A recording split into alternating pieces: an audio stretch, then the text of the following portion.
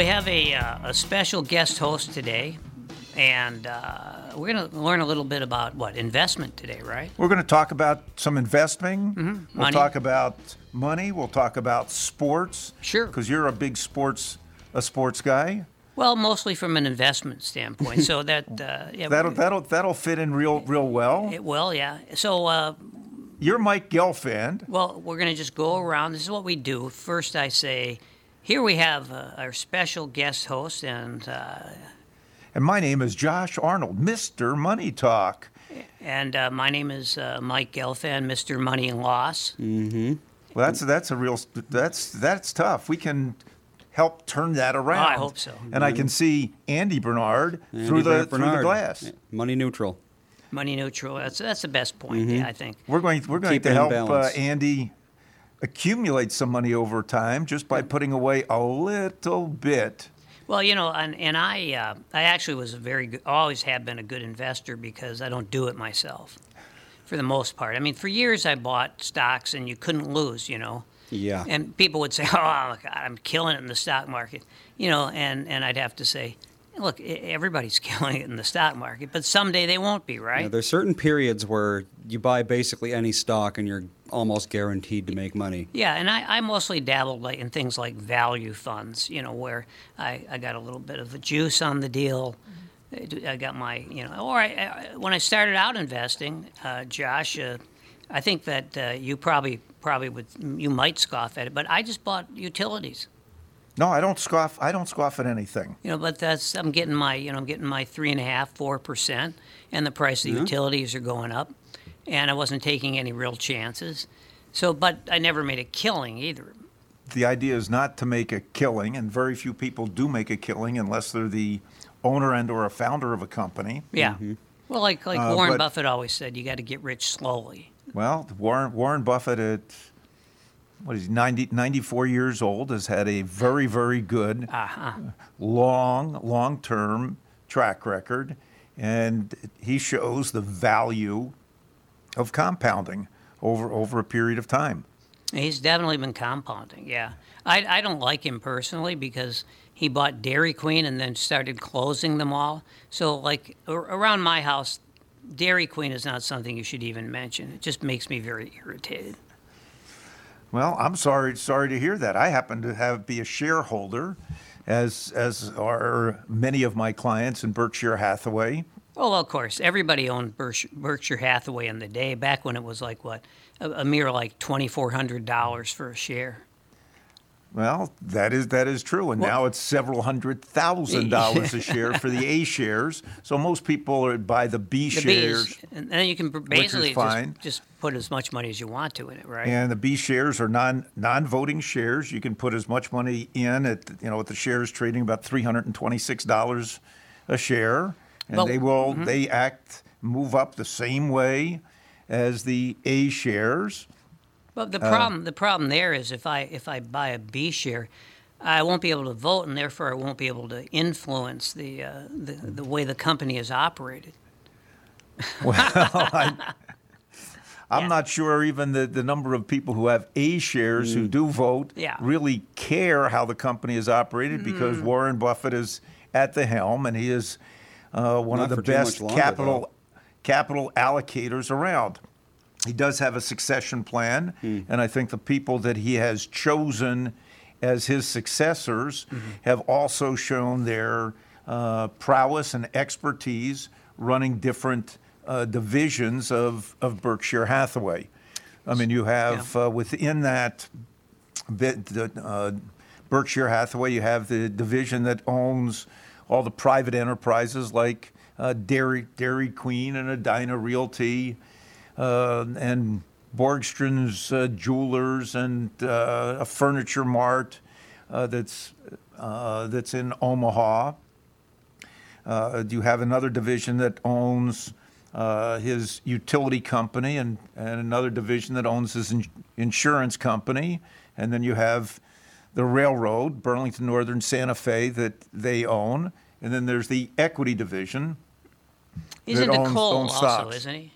Excuse me? He's into coal. Well, he's into coal. We'll say in both I'd say indirectly more than anything else. Maybe indirectly. Well, I'll say indirectly through the ownership in his utilities and power plants, and also moving coal through the ownership of Burlington Northern Railway. Yeah.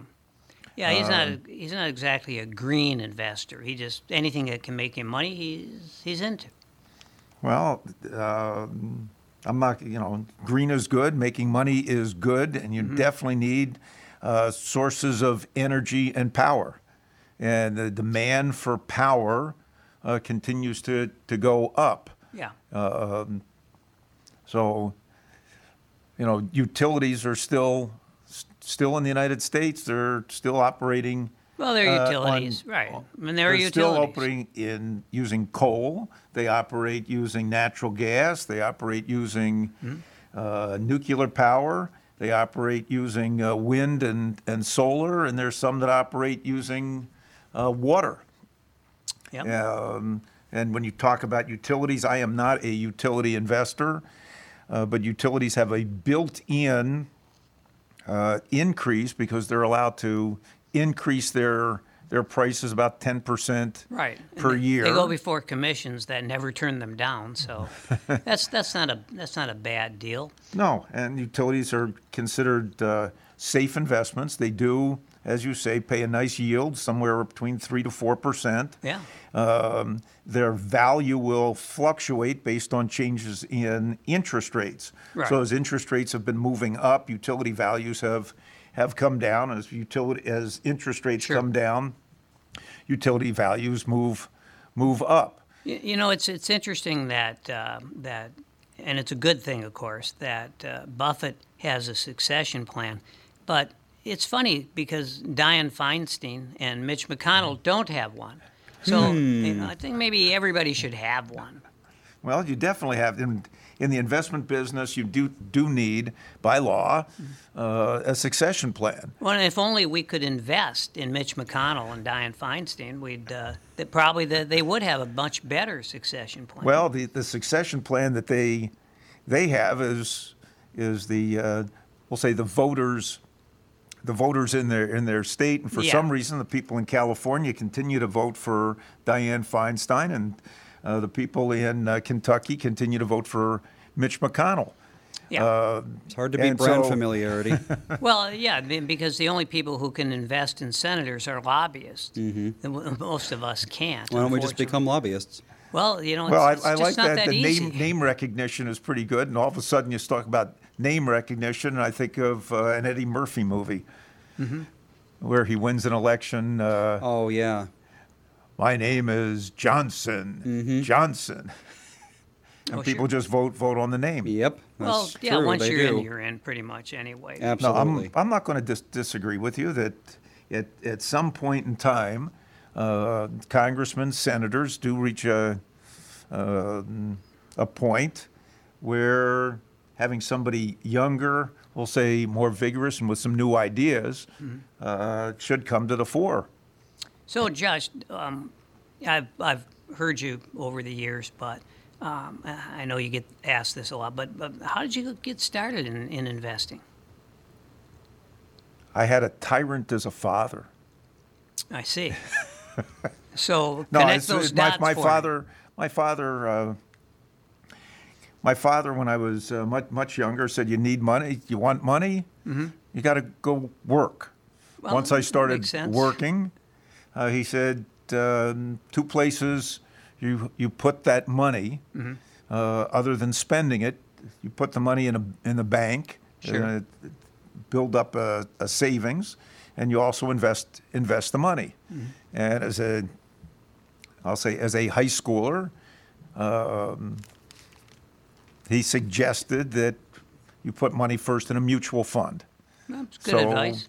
I started investing in mutual funds. This is like when you were 15 or something? I was probably 15, 16, which was in another era altogether. I imagine. So one of the funds that, and back at that point, there were not a lot of mutual funds available. So one of the funds that I invested in was the Dreyfus Fund, which was a combination Sure. growth and income fund at that time that invested in large companies. And the other fund was called the Manhattan Fund, which invested in small, fast-growing companies. And they built the atomic bomb, right? Have no idea. No, I'm well, just kidding. that's the Manhattan Project. Oh, yes, but of course, yes. I got confused. you were probably out watching a movie. You probably were watching the movie Oppenheimer. Well, I would have been, yes. So, You were probably So in that's- watching the movie Oppenheimer. But the Manhattan Fund in the late '60s Yeah. would be the equivalent of the ARC ARC Covenant? funds today, run by Kathy Wood. That fund, the Manhattan Fund, was run by a guy named Jerry Zai, who was a very hot hand for a period of time, and the fund did extremely well, and then not so well. So tell me about your dad. I'm curious. Was he a good investor? Was he sagacious? My dad was a very careful investor. My Well- dad was an engineer, Yeah. so. Careful was, And- I think, for your dad. Probably what year was he born? He was probably born in My dad was mid-twenties, born in maybe? 1927. Yeah. Little There you go. same year as my mom. Yeah, around the You know, same time as my dad. And of course, we're talking about the greatest generation there. And I think they tended to be pretty cautious. They most of them, after all, they grew up during the Depression, the Great Depression. And so, I think that made them cautious. Then, was your dad, was he in World War II? My dad was drafted towards the end of World War II. He did not serve overseas. Yeah, same Lucky with my him. dad. Same with my dad. My dad was he was in Army intelligence because they figured at 112 pounds he probably wasn't going to do well on the front lines or be a paratrooper or anything. So they just taught him to speak Japanese, and he. But my dad actually ate bananas, gorged on bananas for weeks so that he could make the weight at 112. So it's a little different than maybe our generation, who probably put just as much energy into not going into serving during Vietnam, because most of us didn't think that was a great thing. So things changed. But the one thing that didn't change is our dads tended to be, I think at least, and you've indicated probably they were very cautious. They didn't, except for the fact that my dad was wary of any kind of investment. My dad was not wary of any kind of investment. Yeah, well, that's good. But he was, and I'm not going to say he was overly cautious, but he did a lot of analysis. Yeah. Well, he was an his engineer. portfolio, after all. his portfolio was pretty broad. So he taught you the business, and No, he did not teach me the Well, he business, but he taught taught you- me he taught you the the- importance of both saving and investing. I guess, well, that's kind of what I was interest, going at. The interest in, I'll say, in coming into investing, might have sparked from one of my college roommates who came from a family that owned a small family business in the Pocono Mountains, a small manufacturing business that manufactured colonial reproduction furniture. And the business was recently closed down because people are not buying high quality, Yeah. we'll say, custom-made colonial reproduction furniture. I've known over the years, I've known a few furniture salesmen. I'm just talking about, but they basically worked for a family business, and the guys I knew were some of the most let's just say enthusiastic gamblers that I've ever known. And some of these guys, they wind up meeting each other in support groups. But so they're not great investors typically. But it's just an interesting fact. Yeah, my roommate did have a stockbroker who would call him periodically. Yeah. And I happened to overhear, one of the conversation. I said, "That sounds very interesting as a profession, Yeah. trying to find companies or find ideas that have the ability to make some money." So that was Where'd you go to college? I went to Franklin and Marshall College in Lancaster, Pennsylvania, a small liberal arts college In the Amish communities there. in the Amish community. Talk about conservative. They went a little too. They go a little farther than most, certainly than my dad. Even I'd have to say. Well, I'll say F&M is not known as a conservative Yeah. hotspot, Yeah. but I got a tremendous education there.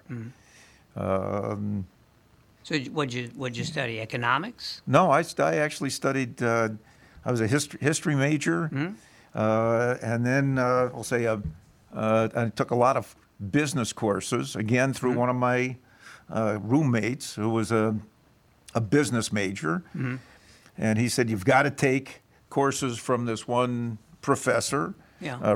Richard Norman, who had a PhD in accounting. And he had worked for General Electric. My dad had worked for General Electric. And I ended up in, I'll say, one of the things you can do at a small college, I'm guessing you can do this at a large college, is before you take a course, you can go meet with the professor. Oh, really? So I happened to spend some time meeting with Dr. Norman. And he said, nope, you don't want to take any of my classes. We're going to put together an independent study plan. So I ended up with 3 independent study projects with Richard Norman, and then ended up taking one management class, which was taught at night, primarily to people working for Armstrong, Cork, and other industries that were in Lancaster. Well, the thing about working for General Electric is, I hope he didn't invest in their stock. At what point? Well, right. It's At what always point? at that. If you Well, the were- if last you 20 invest- years, let's say. In the last 20 years, General Electric stock has been horrible. Yeah. That's what I was During thinking about. during the 70s, 80s, and 90s, General Electric was a tremendous stock to invest Sure. in, and particularly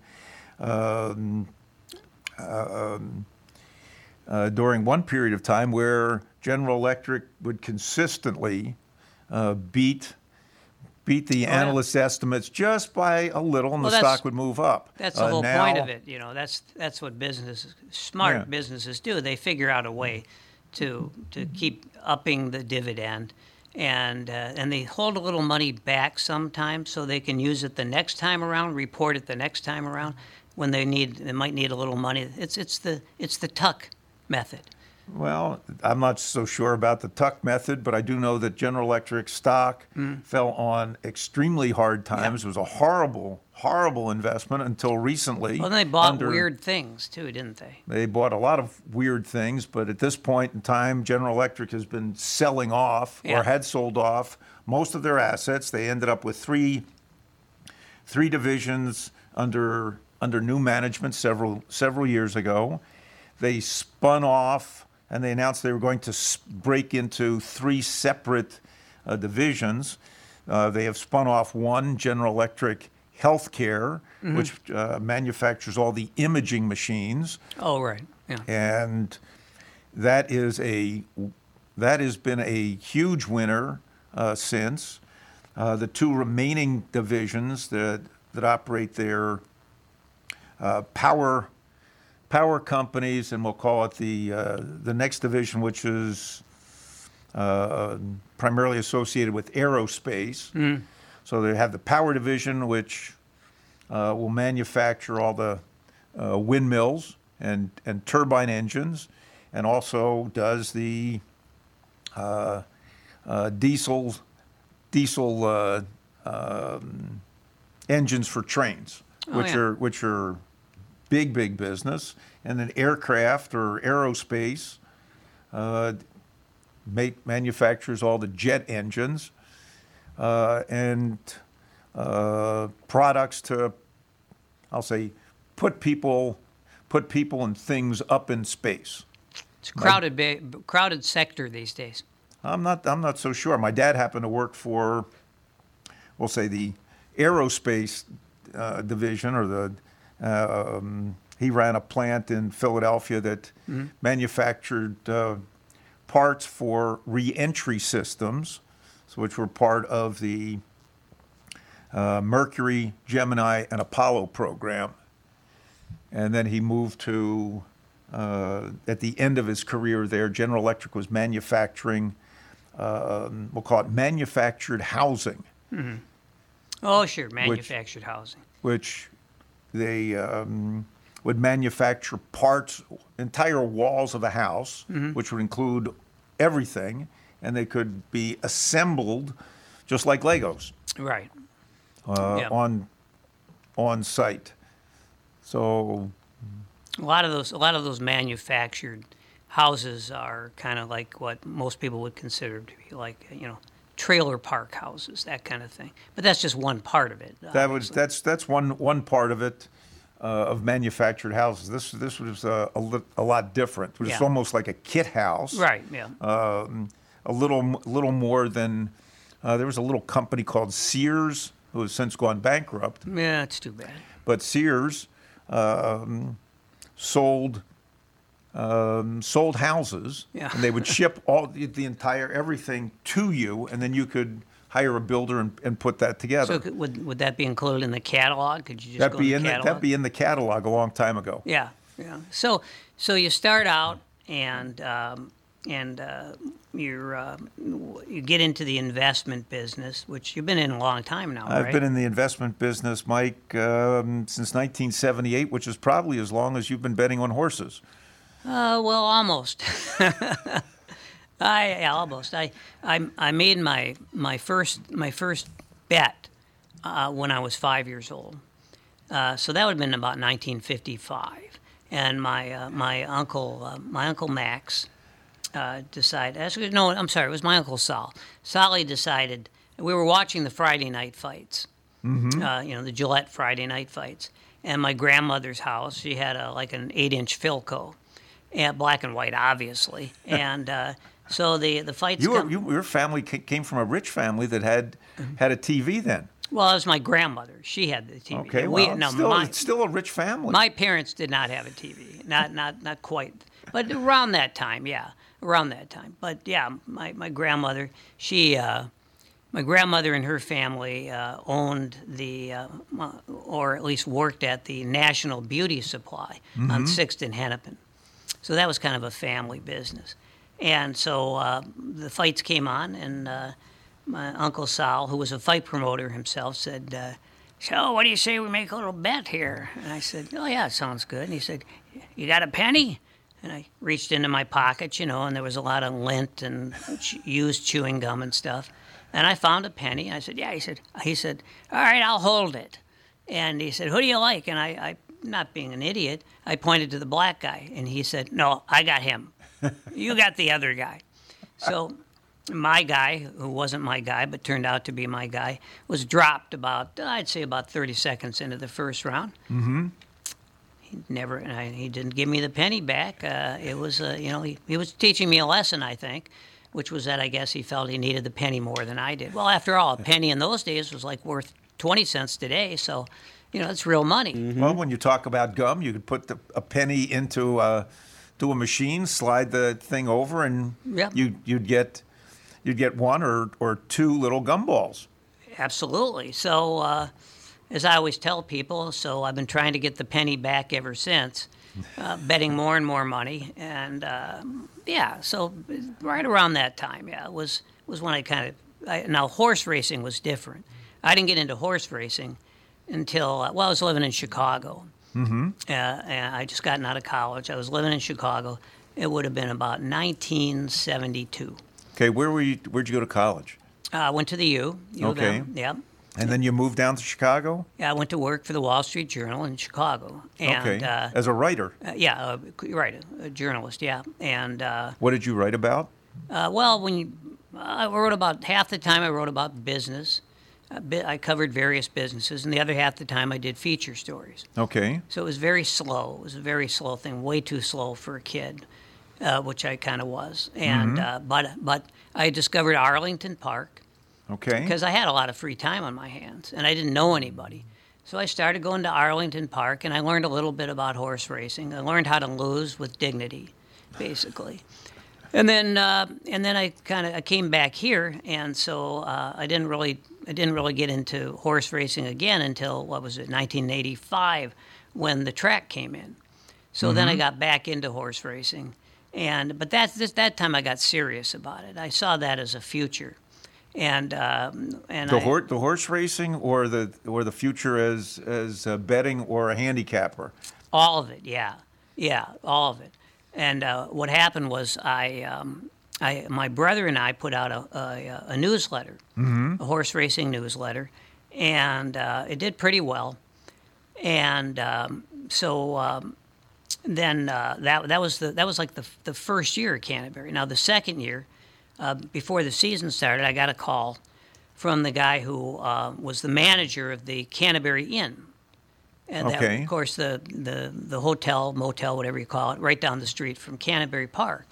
And he said, I want you to, I wonder if you'd be willing to do a handicapping show every day here. And I said, well, it sounds interesting. He said, I'll tell you what. He said, I got Dark Star doing it now. He said, I'm paying him $50. I'll pay you $100. He said, because as I understand, you're not a drinker. I said, that's right. He said, well, good, because he's drinking me right out of business. And he and his friends, he'd say, they come by, and they got free booze, and it's killing me. So just, he said, you can have like all the free coffee and soda you want. I said, yeah, that's fine. That's all I want, yeah. So that's how I got into the professional handicapping business. Although I had already dabbled in football, too, because I knew a guy, I still know him, a good friend of mine, who had a sports information service, if you remember those. I do. Sure. So they would, so those are guys, you'd pay them maybe $100, $150 a week, and they'd give you like their 3 best college and pro picks. And then if they didn't go well, then they'd give you another week free. It's kind of the way it would work.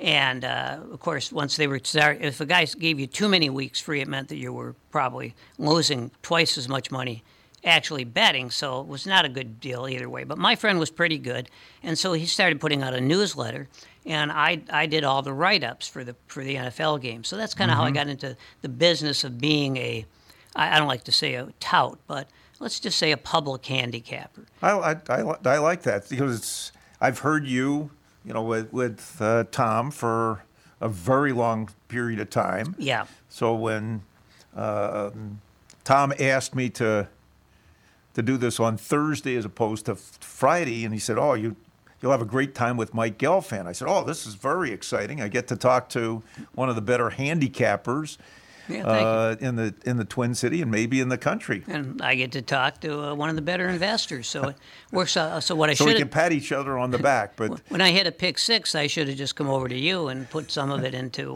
whatever you recommended. So it might have helped you. Michael Bryant, Bradshaw and Bryant, what's the latest? We're just trying to represent people who've been injured through no fault of their own. We're trying to talk to them before they talk to an adjuster or before they take a settlement that isn't something they should get based upon their injuries. How many people are out there not in the law business, that love to run around scaring people before you even get to them? Well, adjusters want to settle cases and Right. they want to close files. So based upon that, they do what they have to. I think there's a lot of circumstances where they probably act as attorneys where they're not attorneys, and they try to Yeah. explain people's rights, or they give them a certain view that if they look at it. And what I always say is this: if the adjuster really truly thinks the offer they made makes sense, they'd have them come see us. And that's exactly my question is, you have to understand who has your best interest in mind, correct? Well, you want to know what your rights are. Whether Yep. or not you decide you're going to hire us or not, that's a choice. It's a free consultation, and you want to understand what all your rights are and what coverages you have. And plus the fact I hang out with you, so you got to be a good guy if I'm hanging out with you. Maybe. Okay. Ladies and gentlemen, Michael Bryant, Bradshaw and Bryant. Tom here. For years, you've heard me talk about my friends at North American Banking Company. They have great online and mobile banking options, plus friendly employees who are always ready to help. And with their location in Maple Grove now open, it's even more convenient for me and my family. Go visit my friends at any one of their 6 Twin Cities locations, or go online to nabankco.com to learn more. Why not bank with my banker? North American Banking Company, a better banking experience, member FDIC, and equal housing lender. You all have helped build MyPillow into the incredible company it is today and have trusted in Mike Lindell to give you a great night's sleep. Mike's latest incredible deal is on the Giza Dream Sheets, which you've heard me rave about before, that's for sure. These sheets are made from the world's best cotton, Giza. They are ultra soft and breathable, yet extremely durable. Right now, the Giza Dream Sheets at its lowest price ever. These sheets are 60% off, coming in as low as $39.99 with promo code TOM. So you've survived a long time as basically like a professional handicapper in investing, right? Correct. So you got to do pretty well to do that because reputations, good and bad, spread pretty quickly. We've had more good years than bad years, but of course, have to give in the normal caveat. You know, past performance is no guarantee of future results. People who bought GE stock know that. Markets are always changing. There's tremendous volatility. Anything that we say on this show is for entertainment purposes only. Only, right. And does not constitute investment advice, Right. nor are anything that we talk about in the way of investing suitable or may not be suitable for you. So please consult an investment advisor before you invest. See now, How do you like that? That's the whole. In your business, you have to say that. Now, as a public handicapper at the track, of course, I encourage people to wager a lot of money. Well, and really not a lot because I don't even bet much anymore. More than $2 a race? Well, Is it still $2? You can still make a race? $2 bet. Hey, you could spend 50 cents on a trifecta if you wanted. I mean, you're not going to hit it, but you could spend just 50 cents, or you could spend $50 betting a trifecta. You could spend as much as you want. I play, I bet trifectas occasionally, exactas, pick fours, anything at all that looks promising, but just not, like I might bet sitting at home at my computer. I might bet $100, $150 a day in a day. But, and it sounds like a lot, but at the end of the year, of course, it's basically nothing because the money comes and goes. And at the end of the year, I'm maybe up 1,000 or I'm down 1,000. If I'm down 1,000, I consider it entertainment well spent. Any more than that, I get worried. When you're betting, are you primarily sticking with, we'll say, with the horses, or are you moving to football, baseball, golf? Yeah. Professional wrestling? Well, if there was money to be made. But actually, it's almost all horse racing for me. Okay. Football, I find that I can have as much fun for almost no money just doing a fantasy football team with my kids. So that's how I deal with football. Yeah, I'll bet a few football games, but not very many. For years, I bet almost exclusively over-unders and made a lot of money. But unfortunately, eventually, the guys out there in that desert figured out how to set a better line. Because originally, the over-unders, they weren't great lines. And I could just bet San Diego over during the Air Coryell days. Right. And, that was a winner most of the time. So it's hard to get any one team now that you can just say, oh, I'm going to bet that team over again. The line moves. It doesn't move as quickly as it should, but it moves pretty quickly. I also know a lot about Vegas because I had a third cousin who was in the mob. So he taught me a lot about betting in Las Vegas. And the main rule about betting in Las Vegas is try to win, but not too much, because you could wind up in the desert somewhere. Not so much anymore, but there was a time, when it was a little bit dangerous. So what about you, Don? Do you bet on football? I do not bet on football other than maybe with my kids. Yeah. I'll say my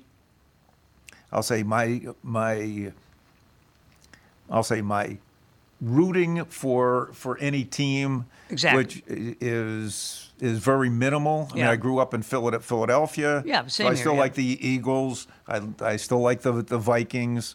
But after, we'll say, after I think it was 1998, there was a Vikings team that lost to Atlanta. Oh, yeah. Okay. Painful.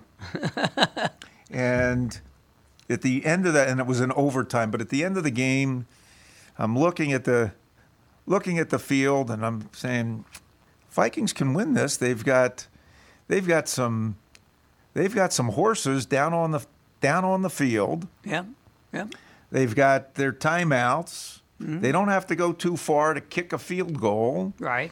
And the coach at the time tells the quarterback, Randall Cunningham, formerly with the Eagles, probably one of the best athletes Oh, tremendous. of his time, take a knee, and we'll come back in overtime.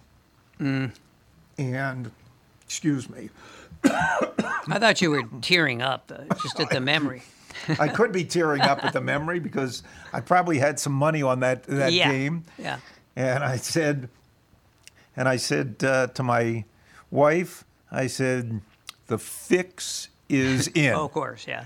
And after that game, it was like, nope, not going to be betting on football. You and Tom Again.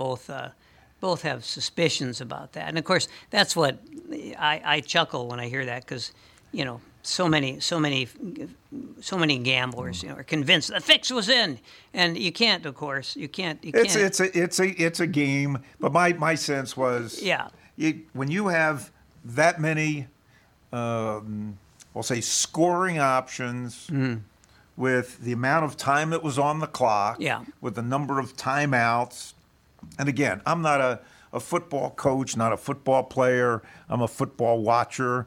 And we are starting tonight with the college football season. And Yeah, I think this that's right. weekend with the NFL season starts. And I bring this up, we'll segue into, since we're talking about Las Vegas and sports lines. I do have, and I've recommended investing in casino stocks, which is something I've done for a long time, and we'll say horse racing related stocks, which I've done since my fascination with horse racing dating back to Garden State Racetrack in Sure. Cherry Hill. Yep, New Jersey, right? And I've just found no matter what is happening in the economy, people will either go to Las Vegas, go to the track to watch horses, and or gamble. Yeah, it's a shame on about this. horse racing, because it's Yeah. a dying sport now. And will gamble both for entertainment, but for what they think is for profit. Well, yeah, and of course, so many racetracks now have casinos.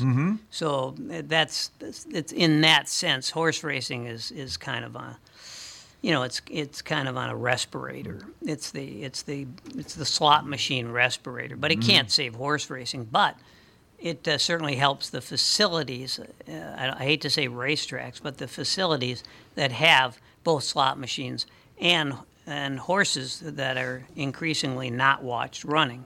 It's a shame, because I love horse racing. What would you say the average age at the track is these days? Oh, I'd say it's probably maybe mid 50s. I'd say. I don't think there are that many new tracks. Maybe No, There's no business. well, they're not building revi- tracks anymore. No. revitalized tracks. Yeah.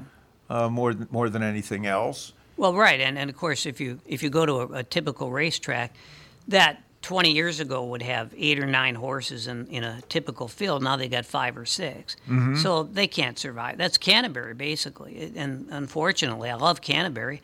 Worked there for 25 years, and it was always fun. But unfortunately, that's where they're at now.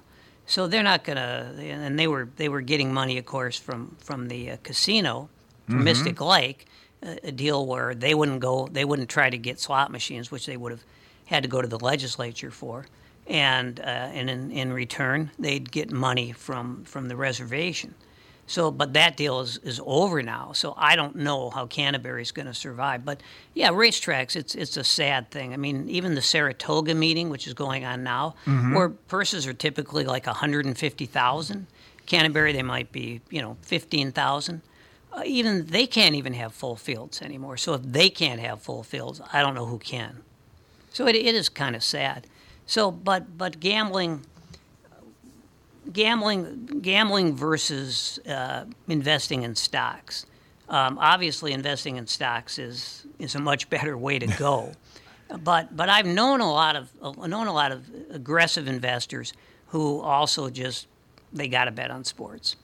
For some reason, because I guess because it's like buying stocks, except that instead of looking at the quotes every day, usually not changing much, you got instant action. Well, there's tremendous amount of action, and I'll say not only do the casinos have added sports books, and and when the sports books, I'll say when you'd go, I'll say one of the first times I went to Las Vegas and I saw the sports book, very small area. Yes, I remember. Yeah. And then the sports book started getting big, and probably the biggest sports book I remember early on was at Caesars. I mean, they had this massive, massive room. And they still do.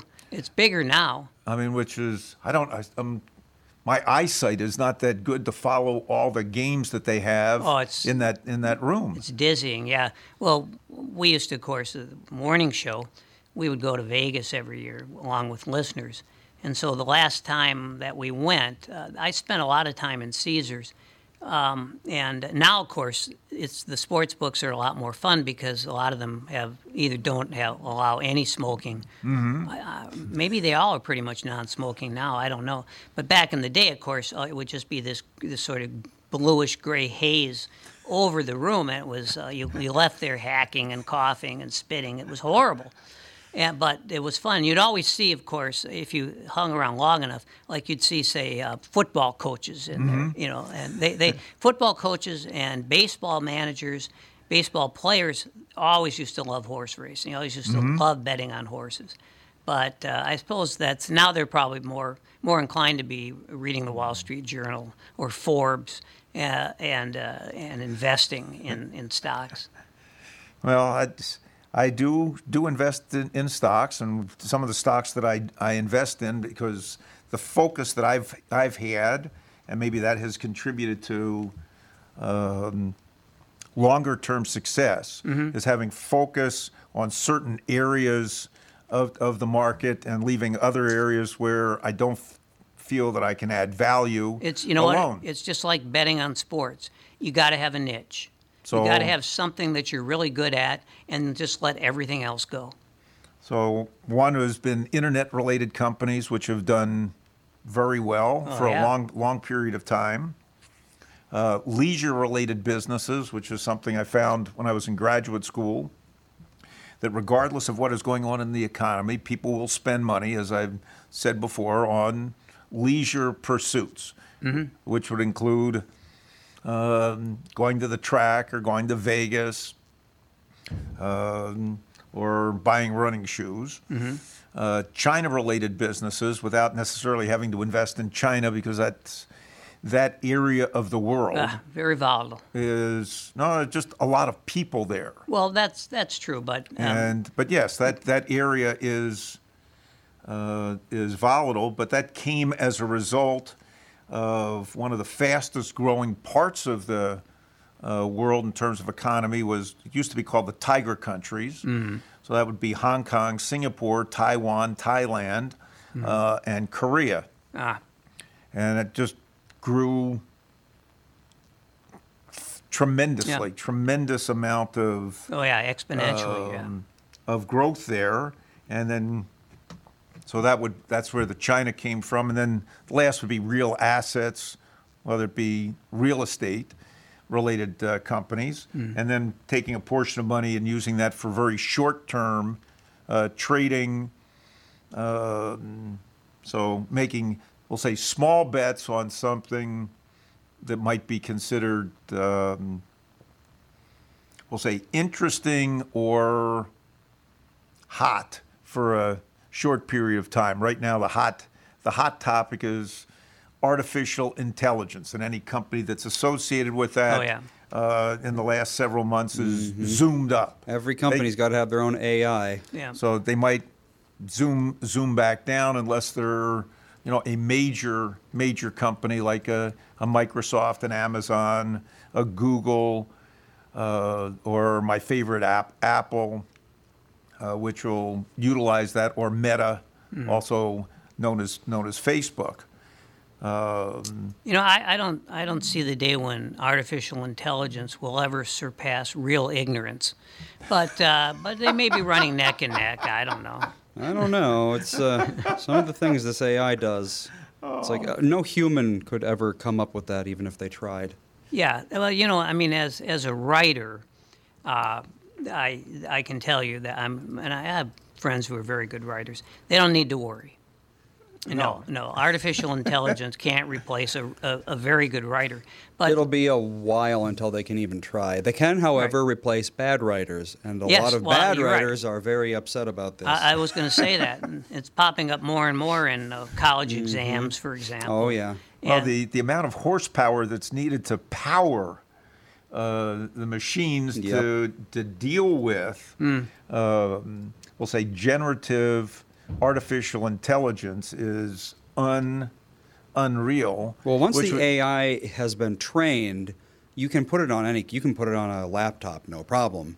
Yeah. The training process requires absurd amounts of data, billions of exabytes as far as I know, supercomputers that only mega corporations could possibly afford. It's all the condensing the data into an AI that's the real hard part. Of And course. that just requires, and that's where I call a lot of storage. So that we can even use as a theme is data storage. Yep, data So storage that's- is a big deal right now. That's one reason AI is becoming a thing, is because data storage has become quite cheap actually compared to even 10 years ago. Well, it's But I'm sure you remember in the 80s, 10 megabyte hard drive was probably $1,000. well, when I talk about storage, I'm talking, and it is a commodity product. I'm talking about now everything's stored on the quote unquote cloud. Which is just a fancy name for someone else's computer. Correct. So the major cloud players, or even Amazon. well, Amazon Google, has a yeah. huge market, Yes, and they do. Amazon's web services, AWS, yeah. AWS, is that's about twice the size, revenue-wise, of Microsoft's Azure. I think AWS by itself would be in the top 50 of all companies. Correct. So, yeah, it's rather big. It does come in handy knowing that basically anything you've ever written is up there. On the other hand, Yep. it doesn't make me feel great to know that other people could access that. Now, luckily, I don't have anything especially personal in any of that, but I'm still writing things down, that are really personal. But But if somebody accesses your old materials, they're probably looking for some type of research, no Right. different than going to the library. yeah. If you've released it publicly, yeah, it's. But I think he's talking about you'll send emails to someone, and that email is saved in Google's servers. So theoretically, anyone Yeah. who got access to those servers could download this data. Yeah. And that is true. I'm not really sure that anybody wants to read Well, my no, I emails don't or think- Mike's emails or your No. emails. My emails are rather boring. Yeah, but on the other hand, when I think about running for office, I think twice about some of those love letters I may have written 30 years ago, which are probably in the cloud somewhere. So maybe not 30 years ago. Well, come to think of it, you I wrote haven't love loved let- anyone in the love last letters decade. 30 years ago, only on the computer. You didn't handwrite them or 1993, or type them out? he was Yeah. ahead of the time. Yeah, well, see, I gravitated to the computer very easily. One reason being that Typewriters are horrible. well, my handwriting it cannot be Oh. deciphered. Yeah, mine too. When I was in high school, and we had to take a final test, the teachers would allow me to go into their office so I could type it out because there was no way they Me could t- read yep, me anything. too. Yeah, so Yeah, I did a handwritten exam once, and I accidentally summoned a demon. that's about what it was like for me. Yeah, and sometimes people. A teacher would say, "Well, I gave you an A. I couldn't actually read what you wrote, but I know it was good." So Good enough. Yeah, You got a good Geez, track record. You had very good teachers. I got downgraded. Miss Reed said, "Your handwriting is too small." Huh. I can't read it. It's not small, it's information dense. Yeah, that's exactly right. Yeah. No, I just small motor skills, not my thing. You know. No, me either. So typing, however, you could call that a small motor skill, but I could always, from high school on, I could type easily 100 words a minute. Oh, So- yeah, no problem. So That's you know, tremendous. well, and I loved, of course, the typewriter was, of course, the greatest thing that ever happened to me as a fledgling writer. It made your fingers really strong, too. Oh, yeah. Having to slam those keys. Well, yeah, except for the fact I do have some arthritis in those fingers now. So, but yeah, it took like 50 years. It's a for it give to and happen. take. Yeah, right. Exactly. Everything is. Yep.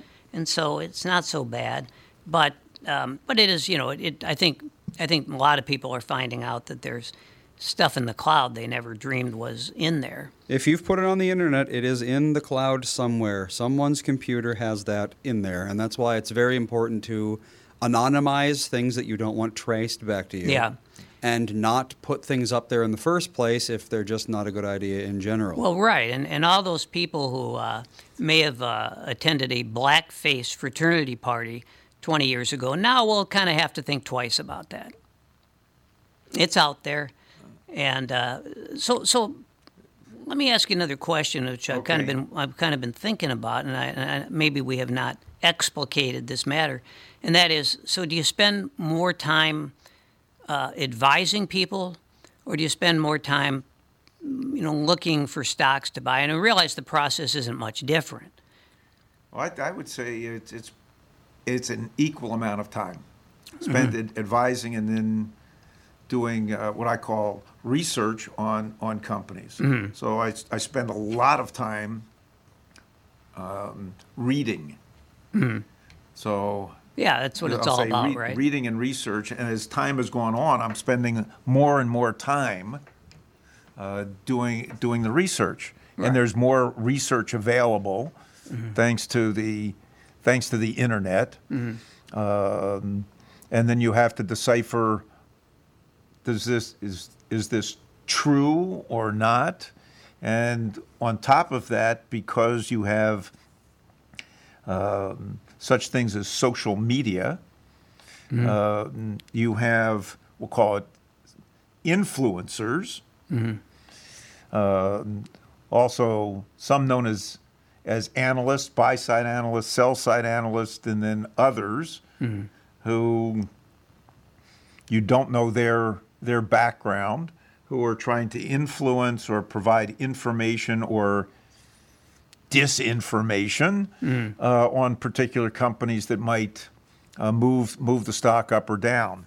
And it's the disinformation campaigns are done more on smaller companies that have limited amounts of share availability. Do you feel, obviously you're a careful investor, but has there ever been a time when you felt like some disinformation or misinformation, something that may have led you astray? Yes. I mean, there was a period of time definitely in the 1990s, just after, I'll say when all these, we'll call them stock boards, came up. Oh, sure.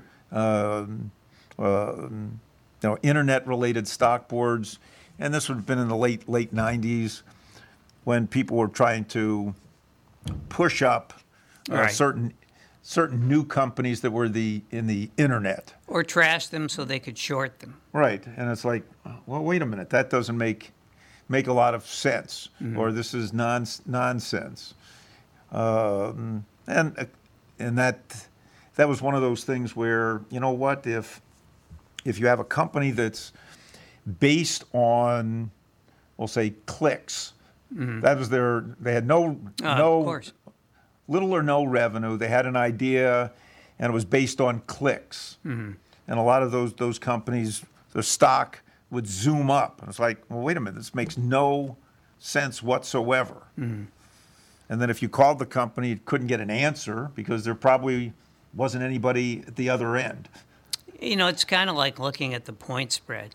where a team opens up, like, let's say the Vikings open up at 1.5, so they're favored by 1.5. And like 2 days later, it's 2.5. And now you're really confused because you don't know if it's smart money or stupid money that's moving the line. And sometimes it can be virtually impossible to decipher that. I mean, I've seen that with stocks today, bankrupt companies that all of a sudden are worth hundreds of millions of dollars. It's like, well, that makes no sense whatsoever. And if I think they were called meme stocks recently. What was that? Meme stocks or mem stocks. So Oh. you took a bankrupt company like AMC or GameStop. Right. Or Sears. One of those. I never saw Sears They may not bounce have up been like that, bankrupt, but but yeah, they didn't but bounce these back. are just recent things that all of a sudden the stocks just take off. It's like that makes no sense whatsoever. Yeah. And it's all bid up on, some chat board or social media site talking about, you got to jump on this stock because we're out to get the shorts. So some professional investor is looking that GameStop would go out of business based on the fundamentals of the company. Yeah. And they had a short position is where an investor goes out and borrows shares today in the hopes of Right. repurchasing those shares at a lower price to make money. Yeah, it's not exactly. I've never been a short seller in that sense, but there are people that do that based on whether a stock they feel is too high and will come down in value. Well, around say the late '80s, early '90s, there were a lot of people who were jumping over any kind of internet related stock they could get. And I mean, I knew a few people who got in right on time in these stocks, and they would ride that stock from like $30 to $130, and then of course they'd ride them right back down to 30, and say, "Oh no, I gotta wait. I don't want to take any short term." I don't want to take a short-term gain. Yeah, they don't I want had that. my father-in-law did that with a few companies, and I said, that makes no sense. No, it's If you had a profit, cash it. You got the profit, right? Exactly. take Yeah. take the money. That's Most where of these greed comes in. You need to know a guy for your auto repairs, legal issues, banking, and more. The same goes for investment advice. You need a guy to help you be successful, someone you can trust who gets results. Well, I got a guy for you, Josh Arnold. Josh gives you straight talk, not sugar-coated advice about your financial situation. Josh has seen it all when it comes to economic and market conditions, and Josh can make sure that your retirement objectives match your investments. Do yourself a favor and call Josh now for a no-obligation, 48-minute evaluation. You've got nothing to lose, and you'll get a different point of view for your investments. Call Josh at 952-925-5608. That is 952-925-5608. You'll be glad that you did.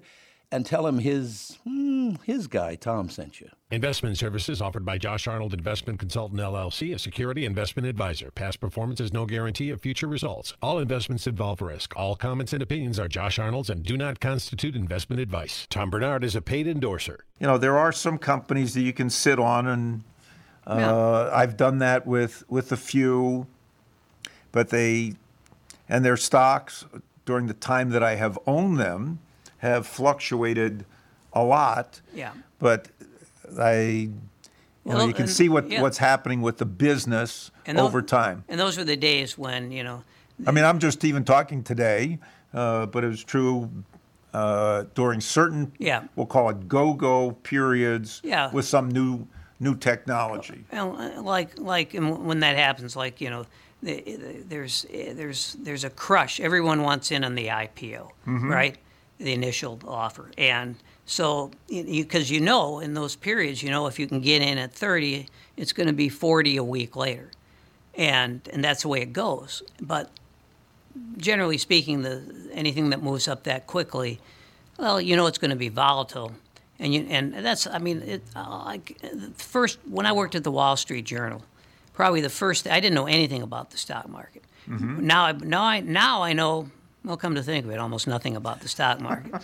But I did have the advice of my colleagues, and one of the first thing they taught me was never be afraid to take a profit. Yeah. And I think to me and now of course I'm at an age now where I'm not looking, for income. I'm just looking for stability. So now the greed factor is never going to be there. I stopped buying stocks that I liked, I'd say probably about a decade ago. And I got a good advisor, someone probably a good advisor like you, I'm sure are. And I'm not an expert. Why should I pretend I'm an expert, right? When I know someone who is one. If you're honest and you're making money, why not? Well, it's, as someone once told me, an expert is a drip under pressure. Drip under pressure. That's right. Jim would like you to explain your 48-minute client interview, whatever that means. What the 48-minute interview is? Yeah. How I got it, or why it's, or 48 minutes. Come to my office. So what and I'll happens during review that, I guess, is what he What means. happens during that? Yeah. Yeah. I will review their Just describe the process. individuals. I will ask an individual what they want money to do for them. I want less of Where. So let's say Where you're the- talking where to the- Andy. Now Andy's he's a young man, according Youngish. to us. Yeah, youngish. And so you got a guy who's, I mean, obviously, Well, it doesn't matter whether it's somebody that's young like Andy or old like you and I. well, it's different. coming into my- it's different my advice, office. though, of course. Of course. Yeah. I want to know. I want to ask you about your what you're doing, what your goals are for investing. Whether you're looking for longer-term growth, you're looking for income, or some combination thereof. I'm going to ask where you're currently invested, what kind of risk that you're willing to take. I have a little 1 to 10 risk spectrum, 1 being money in a bank or money market account, 5 being the S&P 500, and 10 going to Las Vegas. Not a lot of tens, I'm guessing. No, not a lot of 10s. So we'll talk about risk, and then I'll ask where is your money currently invested, and then I'll make some recommendations to people on what they might do differently, or maybe they're good the way they are. I'll provide advice. If somebody has money in their 401k or some type of tax-sheltered investment on again where I believe they should or could invest to get a better return. Yeah. I'm not as we've said for a long time, we're not bond investors. Bonds are where you're lending money to the government, to a municipality or a corporation. A bond is going to generate some yield or income paid out twice a year, and the value of the bond is going to go up or down between the time it's issued until the time it comes due, based on changes in interest rates, and if it's a corporate bond, based on the credit worthiness of the company.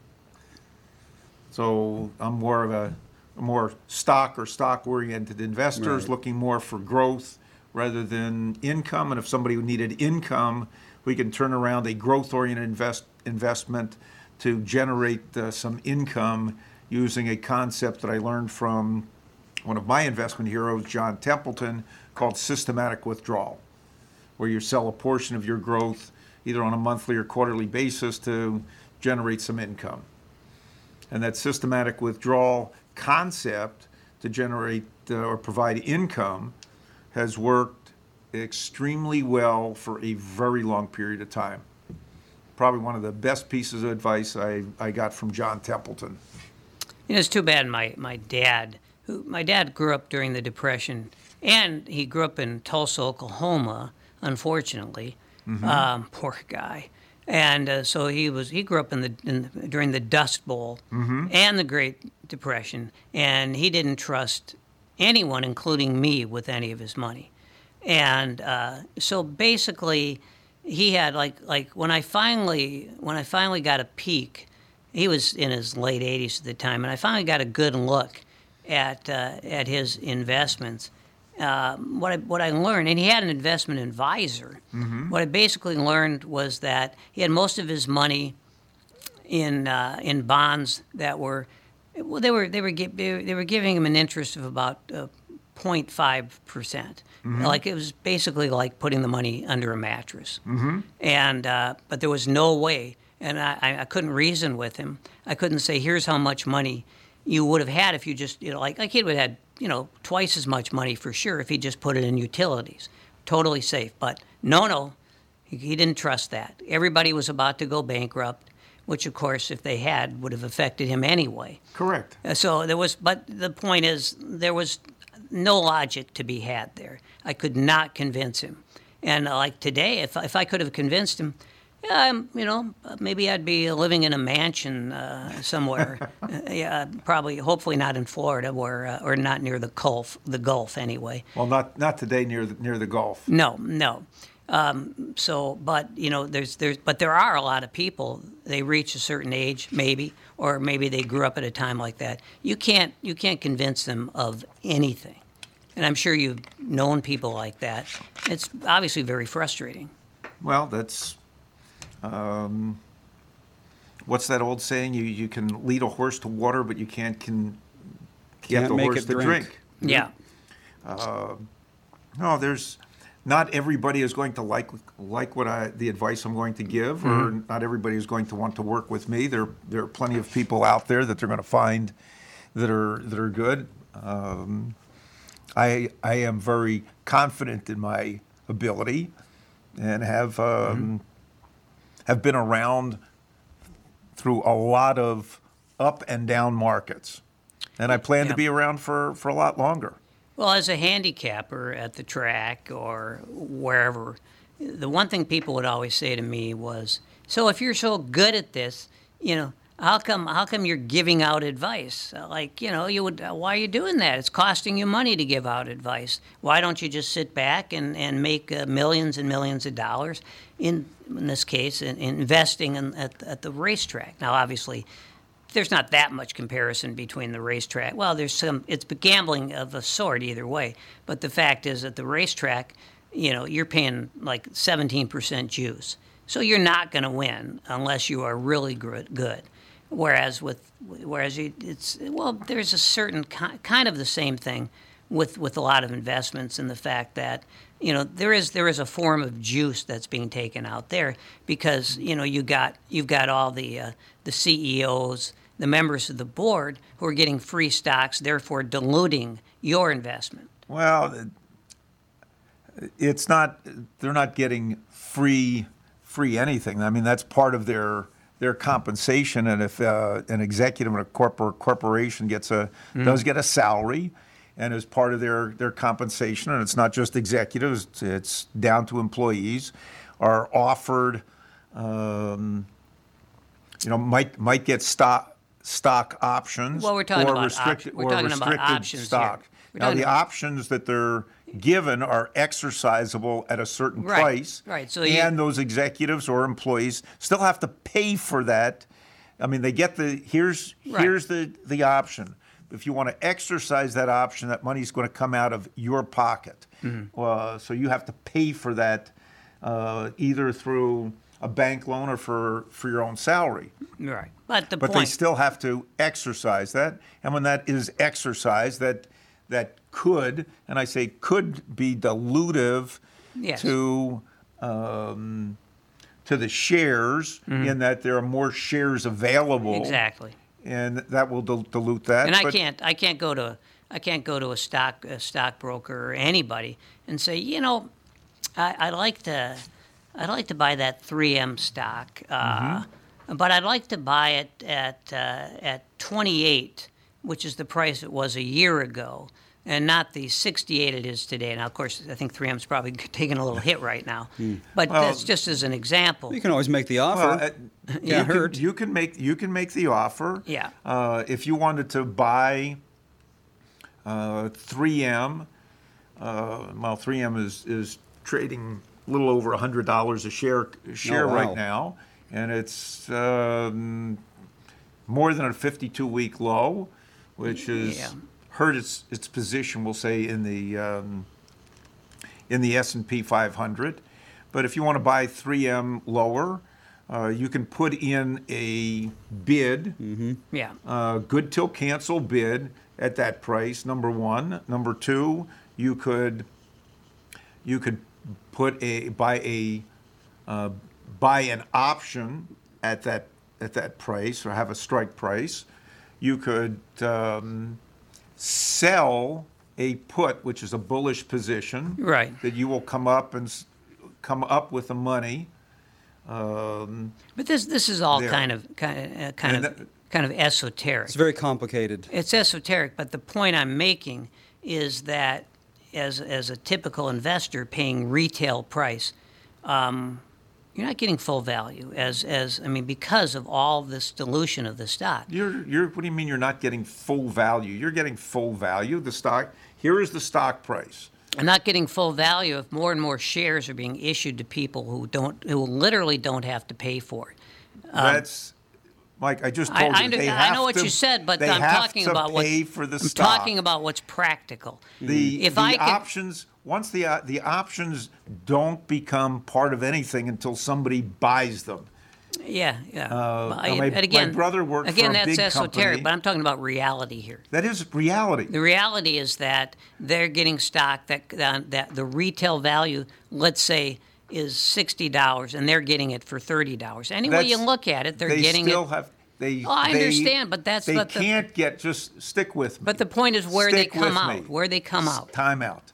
Here's where they got the stock when they went to work for the company.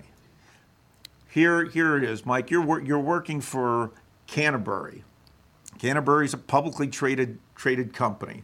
Stock's right now at $22 a share. And by the way, that's a very closely held company. While we won't get into that, if you're an investor, there again, it's the same thing. You're not getting what they're getting because they're getting huge amount of money in dividends, and you aren't getting that kind of money. How do you know they're getting dividends? It's a publicly held company. Right, closely held. Mostly family and some. There's probably some investment firms that are part of it. It's a publicly traded company. There Right. aren't a lot of shares that are available. That's right. Yeah. To be traded. Right. Okay. So all the information about Canterbury Downs is public knowledge. If the Sampson family owns a lot of shares in the stock, and the stock pays a dividend because they're majority owners, they're going to collect that dividend. And in many cases, of course, it depends, again, on the class of stock you have. Well, this is the We're public. talking about, that's kind of where we came in with Berkshire Hathaway. Most people, it's just, I mean, There are two I'm not going to classes say of it's shares. fixed. I'm not going to say it's fixed, okay? I'm not saying that. I'm sorry, Mike. There are two classes of shares with Berkshire Hathaway. Right, The A A shares, and B, which right. provide you a vote A vote. at their shareholder meeting. Yeah. So that you can influence in some way Well, it what doesn't mean anything, right? Warren Buffett is going to do Warren or Buffett's not not going to do. take your advice Right. anyway. There are also the B shares, which were made available so that more people could participate in Berkshire Hathaway. Right. I own B shares, not A shares. Right. I'm not interested in the vote, but I want to be I want to have shares in this company and take advantage of Warren Buffett and Charlie Munger's expertise for allocating capital. The marketplace says, and by the way, Berkshire Hathaway has not paid any dividends out. Yeah, they really almost never have they? No, Or have they have never paid any dividends. Yeah, that's when a great thing. Warren Buffett gets a salary Yes. from the company, which has been the same, and whenever he's needed money, he's sold shares. Right. Well, let's just take a typical corporation where the let's say the CEO might be getting might be making, say, $15 million a year from stock options. That's his profit from the stock options, right? Only if he converts those options. Well, they're all going to convert them if they can buy it at If the they- lowest price of the year and then out. sell it immediately for the current price. Any employee of a lot of companies is offered shares in the company or options, and they're given as part Yeah, of their. well, I'm not No, I'm talking just- about that. I'm talking about the CEOs who are literally making tens of millions of dollars on stock that's just it's sort of like it's like mythical stock because they never actually own it except theoretically for the 5 minutes it takes to then resell it, right? Yeah, I mean that, but they were given as part of their compensation. Stock options, right? They're Yeah. given stock options. Sure. There's a price to those stock options. Right. So, and that price is typically based on the value at the time they sign their contract. Right. And every year they might be given as part of their compensation issued new options. Right. At a certain price on a certain date. Sure. And if they choose to exercise that, they, borrow the money to buy the options. And if the stock is up, they're going to take that profit. Right. They have to then repay their loan and then pay taxes on the difference between. It's usually a capital gain on the difference between what the price of the option was and the current price less whatever they've had to pay back Right. to the bank. Yeah, I mean, I think we're, as I said before, I think we're into kind of a thicket of esoteric descriptions here. But the fact of the matter is, they have an opportunity that no one else has. That's because they've worked at that company. Period. It's because I'm talking about the people who are, as I say, like CEOs who have these enormous stock options. I'm not talking about, I mean, if I'm working for, well, go back to 3M. If I'm working for 3M, I don't have the opportunity to I do not make know tens of millions of dollars in stock. I don't get stock options. I don't know the level to which 3M executives I are don't either. offered. But it's a stock typical companies. options. There's a lot of money to be made by those CEOs and by other people, but it goes down and down. But the fact is, they get a lot of money through stock options, and that's why, of course. And they also, to me, the CEOs, people running the companies, are. I'll say there aren't a lot of jobs. There aren't a lot of CEO jobs. No. The CEOs are no different than, we'll say, high-paid athletes. And a lot of CEOs are not there for a long period of time. If they're not performing, they're out the door. Right, with a very nice umbrella to go along with it. Okay, that's their contract. Yeah. I mean, if as an example, okay, if we'll say Byron Buxton signs a long-term contract, Let's say $100 million. okay, and that contract has certain guarantees in it, whether or not he plays, or and if he's going to get that money, and if he's injured or the team trades him, Right. whatever's left on that contract is going to the next team, who's going to have to pay him, or there may not be a next team. or there might not be a next team. Yeah. So he's still collecting a pretty good amount of money for not playing. And it's no different if an executive leaves. They have here's their compensation, we get fired, and here's your termination pay. And if an employee, an executive at 3M leaves, they're probably going to get some type of severance package along with that. And the same is true in the we'll say the public sphere. That a lot of public employees and upper executives in the public sphere, when they leave, they have a severance package. Yeah. All you have to do is look, as an example, at we'll say the number of people who have left as being leaders of the not the teachers unions, but the superintendents of schools of both Minneapolis and St. Paul through the last years, or look at the president of the University of Minnesota. It's a nice gig. When they've left, they've gotten Yep. Fairly significant salaries and pretty significant severance packages when they've left. And I could say the same with football coaches or Yeah. basketball coaches. So it's no Usually. different. With that. But one of the problems that I see, I think we can close on this. One of the problems I see is that the ratio of what the CEO makes versus what the typical employee makes has expanded exponentially. It's just ballooned right out of control. It used to be, and we've all seen figures like this. Typically maybe the CEO made, let's say, 25 times more than the average employee. Now, these days it'd be much more likely to be 100 times. Well, part of the reason for that, okay, has to do with some, we'll say, congressional legislation that was passed many years ago relating to CEO pay. So rather than being paid a salary or having that salary go up,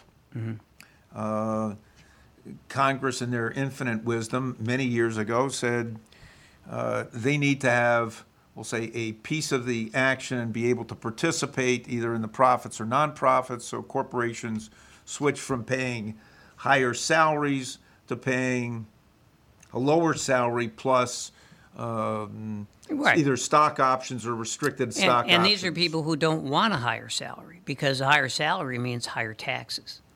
Well, you're going to be paying You can when you eventually. cash in your options, Yeah. depending on the time period that they were held. Yeah.